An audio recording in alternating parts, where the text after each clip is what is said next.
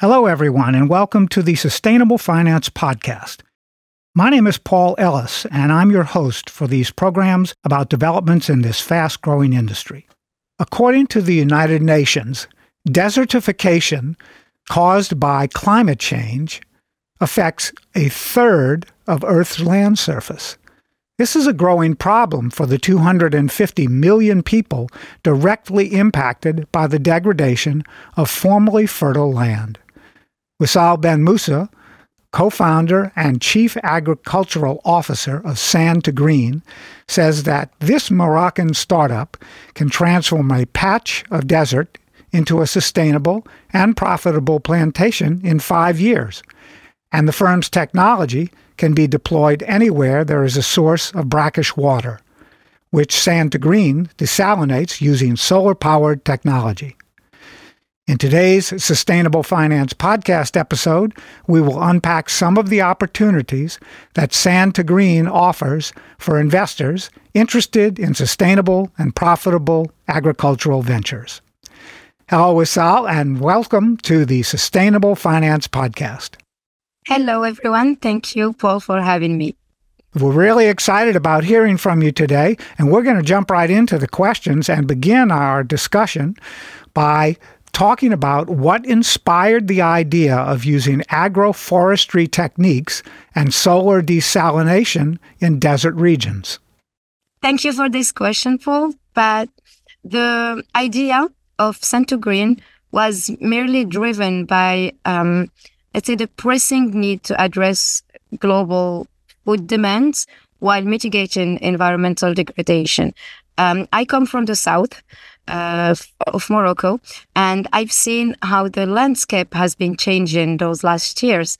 When I say last year, last 15, 20 years, I've seen farms stopping their activity because of the environmental degradation. So we want to recognize the potential of the desertic regions, which are largely unutilized due to the water scarcity that we're having today. But at the same time, those regions, they hold a huge community. They hold cities. They hold rural areas. So this is what Sand to Green has envisioned. We are envisioning using some sort of water efficient agriculture, using solar desalination in our case to provide water, but also to regenerate and restore those lands. And that would enable us to transform those arid land back into productive and agricultural zone. We were also a lot inspired by what the ancestral ecosystem that exist already in arid areas. And this ecosystem is what we call oases. So basically an oasis is this area that is made fertile by a source of fresh water and that is managed by humans in dry and arid regions. And this was our main inspiration. With the global warming that is happening, the only ecosystem that is still thriving in the desert, thriving with life, thriving with food production, are oases. So what we're doing is we created a concept around agroforestry to recreate neo-oases that are productive and that generate economic and environmental, but also social values. Okay, good. So the work does contribute to combating climate change and desertification as well. That's a hard word for me to say. I'm not sure why. So how is Sand to Green's work part of that whole process?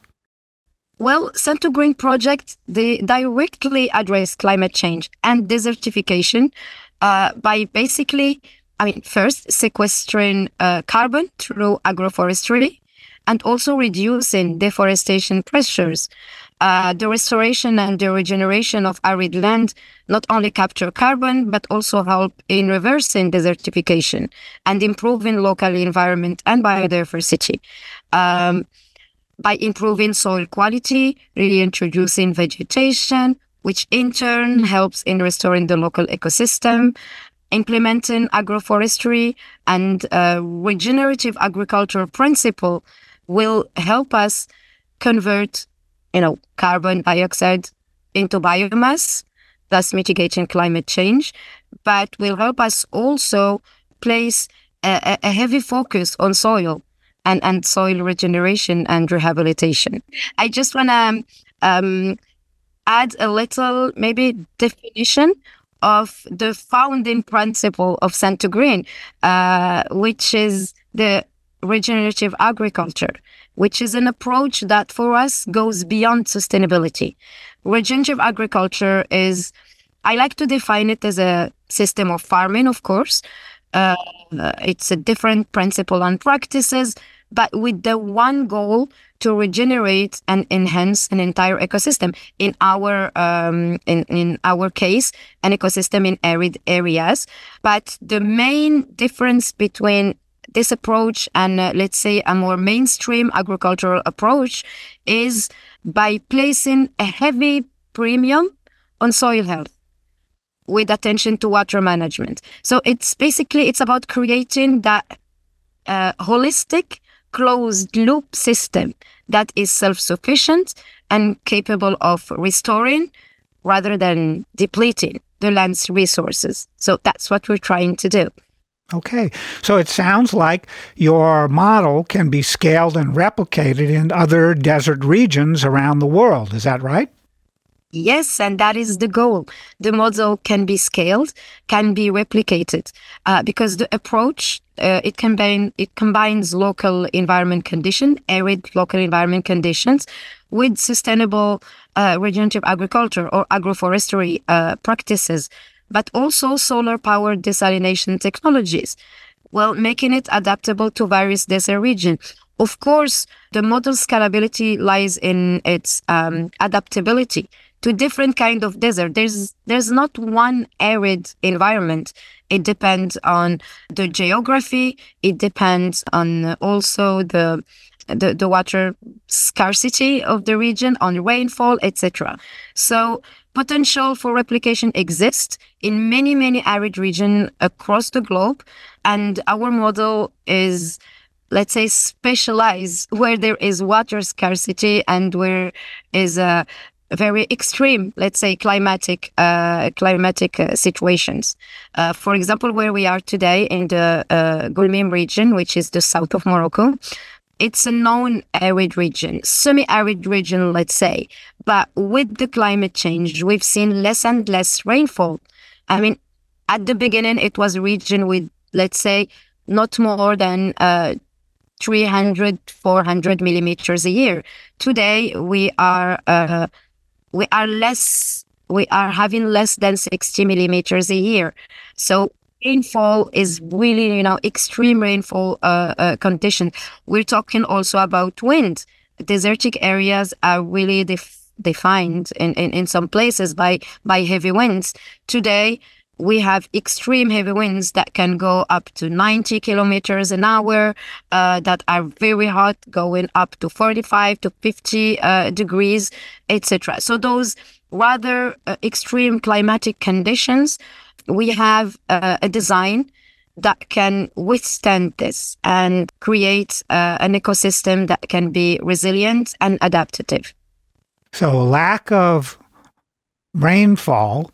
And I hadn't even thought about the other one, the wind aspect of winds, heavy winds on at least a periodic basis in desert regions. Those are big challenges for implementing your projects in those environments. Any others that you would like to mention? Well, we are not in lack of challenges. Have plenty to go around, huh?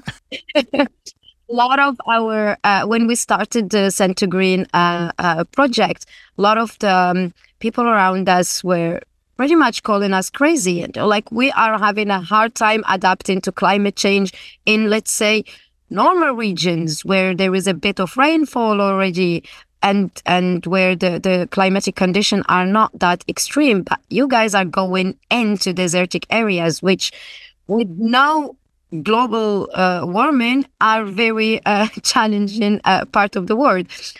So yeah, major challenges would maybe include, as we said, managing water scarcity and water management. We have to ensure that we have a sustainable, consistent water supply. And this is why we chose to have that through solar desalination. So it's a key challenge today. But not only solar desalination, water management, solar desalination, is one part of managing water. The other parts of managing the water scarcity is first to select plants that do not need a lot of water. Select a mix of plants that together would not need that much water and be resilient to that. The second part is what we call water harvesting. So based on the geography where our plantation would be, we would implement a water design so that would differ from place to place. If there is mountain, if there is a slope, if we have a river, a dry river coming, near the plantation, etc.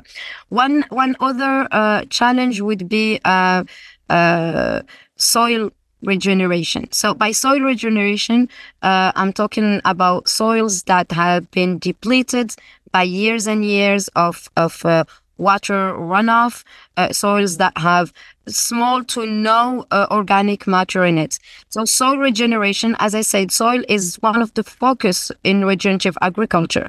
When you have a soil that is alive, full of life, microorganisms that create synergies with the plant, and you put the right plants and you have the right entrant into your soil, you put the right organic matter, you put the right mix of microorganisms that could boost your soil life, you have a better soil to withstand whatever the ecosystem would have. So soil regeneration is one of the challenges.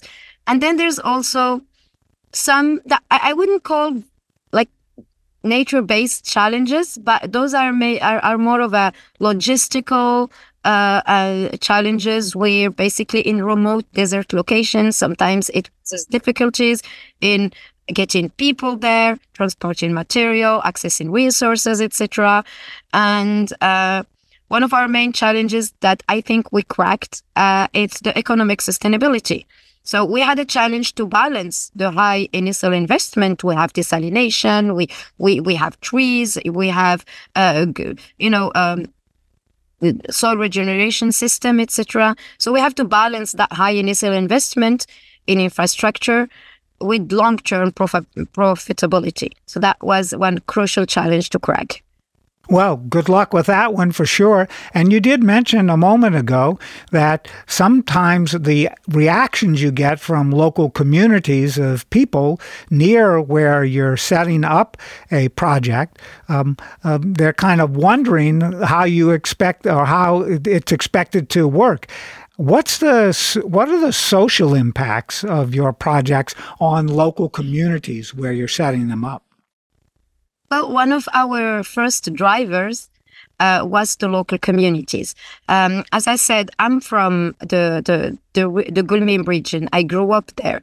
And before starting the Sand Green, I used to work with the local villagers, the local farmers. I want to share one phrase that one farmer told me once, and I think that was my main driver, and it is still. He told me that they do everything they know how to do. They do everything, all the practices that their ancestor did, but it's not working anymore. So the issue here is not on, there's a lot of issues with rural area, exodus, the lack of training, etc. But the main thing here is that we have some farmers that still want to farm, but they just don't know how because things change too much. The ecosystem is changing drastically and quickly, and they do not have the means to adapt and to be resilient in the face of this change. So we created Sand Green around this. We want to have a social impact on local communities. How is that going to be made? So we want first, of course, creating employment opportunities, but also educating and empowering local population in sustainable agricultural practices. So the idea is to have a hands-on experience, skill building among the local population that would lead them to long-term socioeconomic benefits. This is the first skill development thing. The second would be that we will integrate whatever crops they are cultivating in their land into our commercial circuit. That is also that is the thing for food, but also for carbon credits.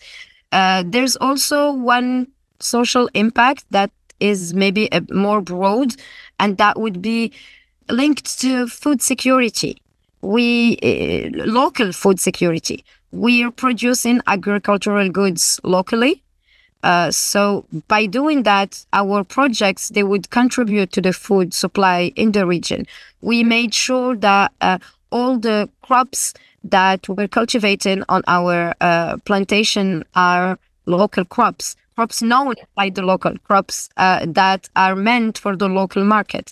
So we're enhancing food security, yes, but we're also, for now, giving the communities the choice to buy local, to buy from a carbon neutral source of food also.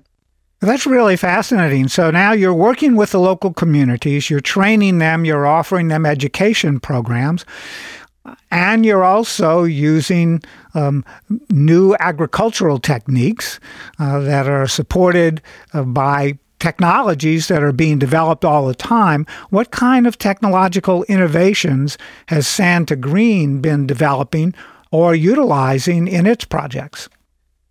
Well, when it comes to technology, Sand to Green developed one of our, our pride today is that we developed a kind of a specialized software platform for agroforestry management in arid zone. We are incorporating in this data from satellite, data from ground source, and that would help to manage plantation efficiently. This comprehensive software platform, it can be used, of course, by us to scale up our plantation to bigger and bigger scale, but it also can be used by farmers that have like 1 hectare, less than 1 hectare, and that don't know where to start. Farmers around us, local communities, as I said, we will be offered specialized training in desert agriculture, agroforestry, but there are people around the world in desertic areas that want to implement agroforestry and that are interested with the I won't call that technology, because it's a kind of it's a nature-based solution. It's not based on tech. I mean, it's based on the beautiful tech nature can have, which is not tech. So it is the software, but it is also the whole the different breaks of practices, of regenerative practices that we put together. So basically, I like to say that we did not create anything from scratch. We were inspired by oases, which are the best agroforestry system in arid areas.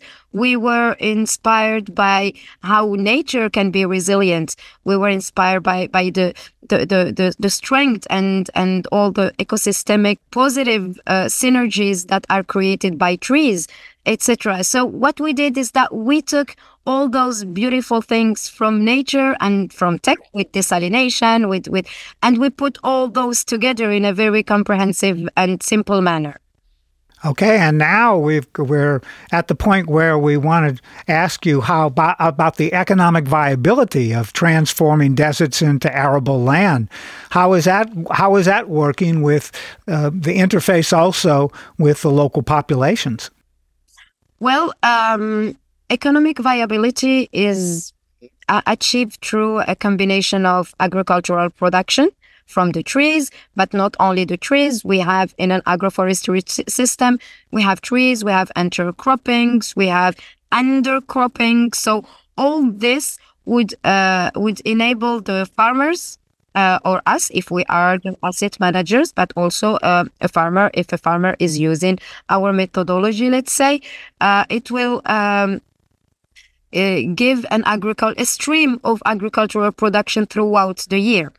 There's also carbon credit generation, and the integration of these two revenue streams, along with efficient resource management, would ensure a profitability in those projects. So when I say efficient resource management, it's about efficient management of water, of energy, that would play a huge role in maintaining profitability. This is why I'm saying that desalination is a technology that we're using, but it's not a solution. Desalination is never a solution on its own. It's part of the solution. If I desalinate tons and tons of water and use them in, let's say, a mainstream agriculture, this is not a solution. I'm using too much water and my agriculture is not regenerating anything. I don't have a boost in biodiversity. My soil is not good enough. By some years, I would deplete that soil as we did with so many thousands and thousands of hectares somewhere else. So desalination on itself is not the solution. The solution is that mix is how I use the water that I desalinate. Where do I use it? So actually in our tests and our experimentation, and even in our first plantations, we observe that we use less and less water year after year. And that is efficient resource management. And this, as I said, would play a very, very important role in maintaining profitability and sustainability. That's terrific to hear. That's good news for everybody you're working with, I'm sure, in all the locations.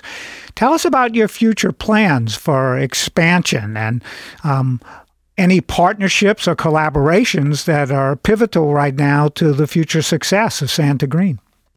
Yes, this is a very cool question because we're very excited about all our partnership. In our future plans, we want to scale up to larger plantations and larger areas. We want to replicate the model in other regions. We're into discussion with other regions in Morocco, but also in countries like Egypt, the south of Spain, Saudi Arabia, etc. When it comes to R&D, we have a beautiful collaboration with academics like AgroParisTech in France. We have a program on soil health that we are developing with CIRAD, which is an agricultural research institute here in Europe. We also are doing one of my favorite programs, which is a collaboration with Mascara Osmosan, which is our desalination partner, and with UMCSP, which is a big university in Morocco and Europe, and with some experts, many experts. One of them are the salt doctors. Love the name, love the work. What we're doing with in this program is that we're creating outlets for brine management. So as we all know, when we desalinate, I mean, half of the water is fresh water, but half of the water is brine water. So what do we do with this brine? That is the biggest environmental and ecological question when it comes to desalination. So we're developing agricultural design to use that brine into added value produce in desertic areas using halophytes, following the water cycle, the salt cycle. It's really exciting. So our collaboration are really important for us to grow and to always be on top of the field. Regenerative agriculture is fairly new. There is always some some new studies, new technique, new. Sometimes we find new microorganisms that can be better in challenging soil than what we're using today. Sometimes it's a new green manure and a new crop that is more resilient, etc. So yes, a lot of expansion plans and a lot of R&D plans. That's terrific. You're the first podcast guest in a couple of years that has used the word halophytes, where those are plants that live in salt water, right? Or can live in salt water and also can be part of the food source for human beings. Well, that's terrific. Any last thoughts on any of that before we say goodbye to our guests, to you and to our listeners? I always like to end on a very positive note.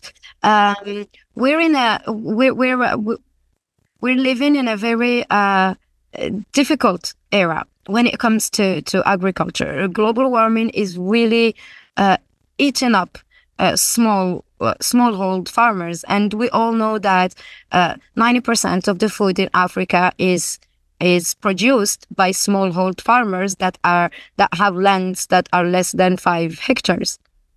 So, for me, I believe that the future of agriculture in general lies in alternative methods.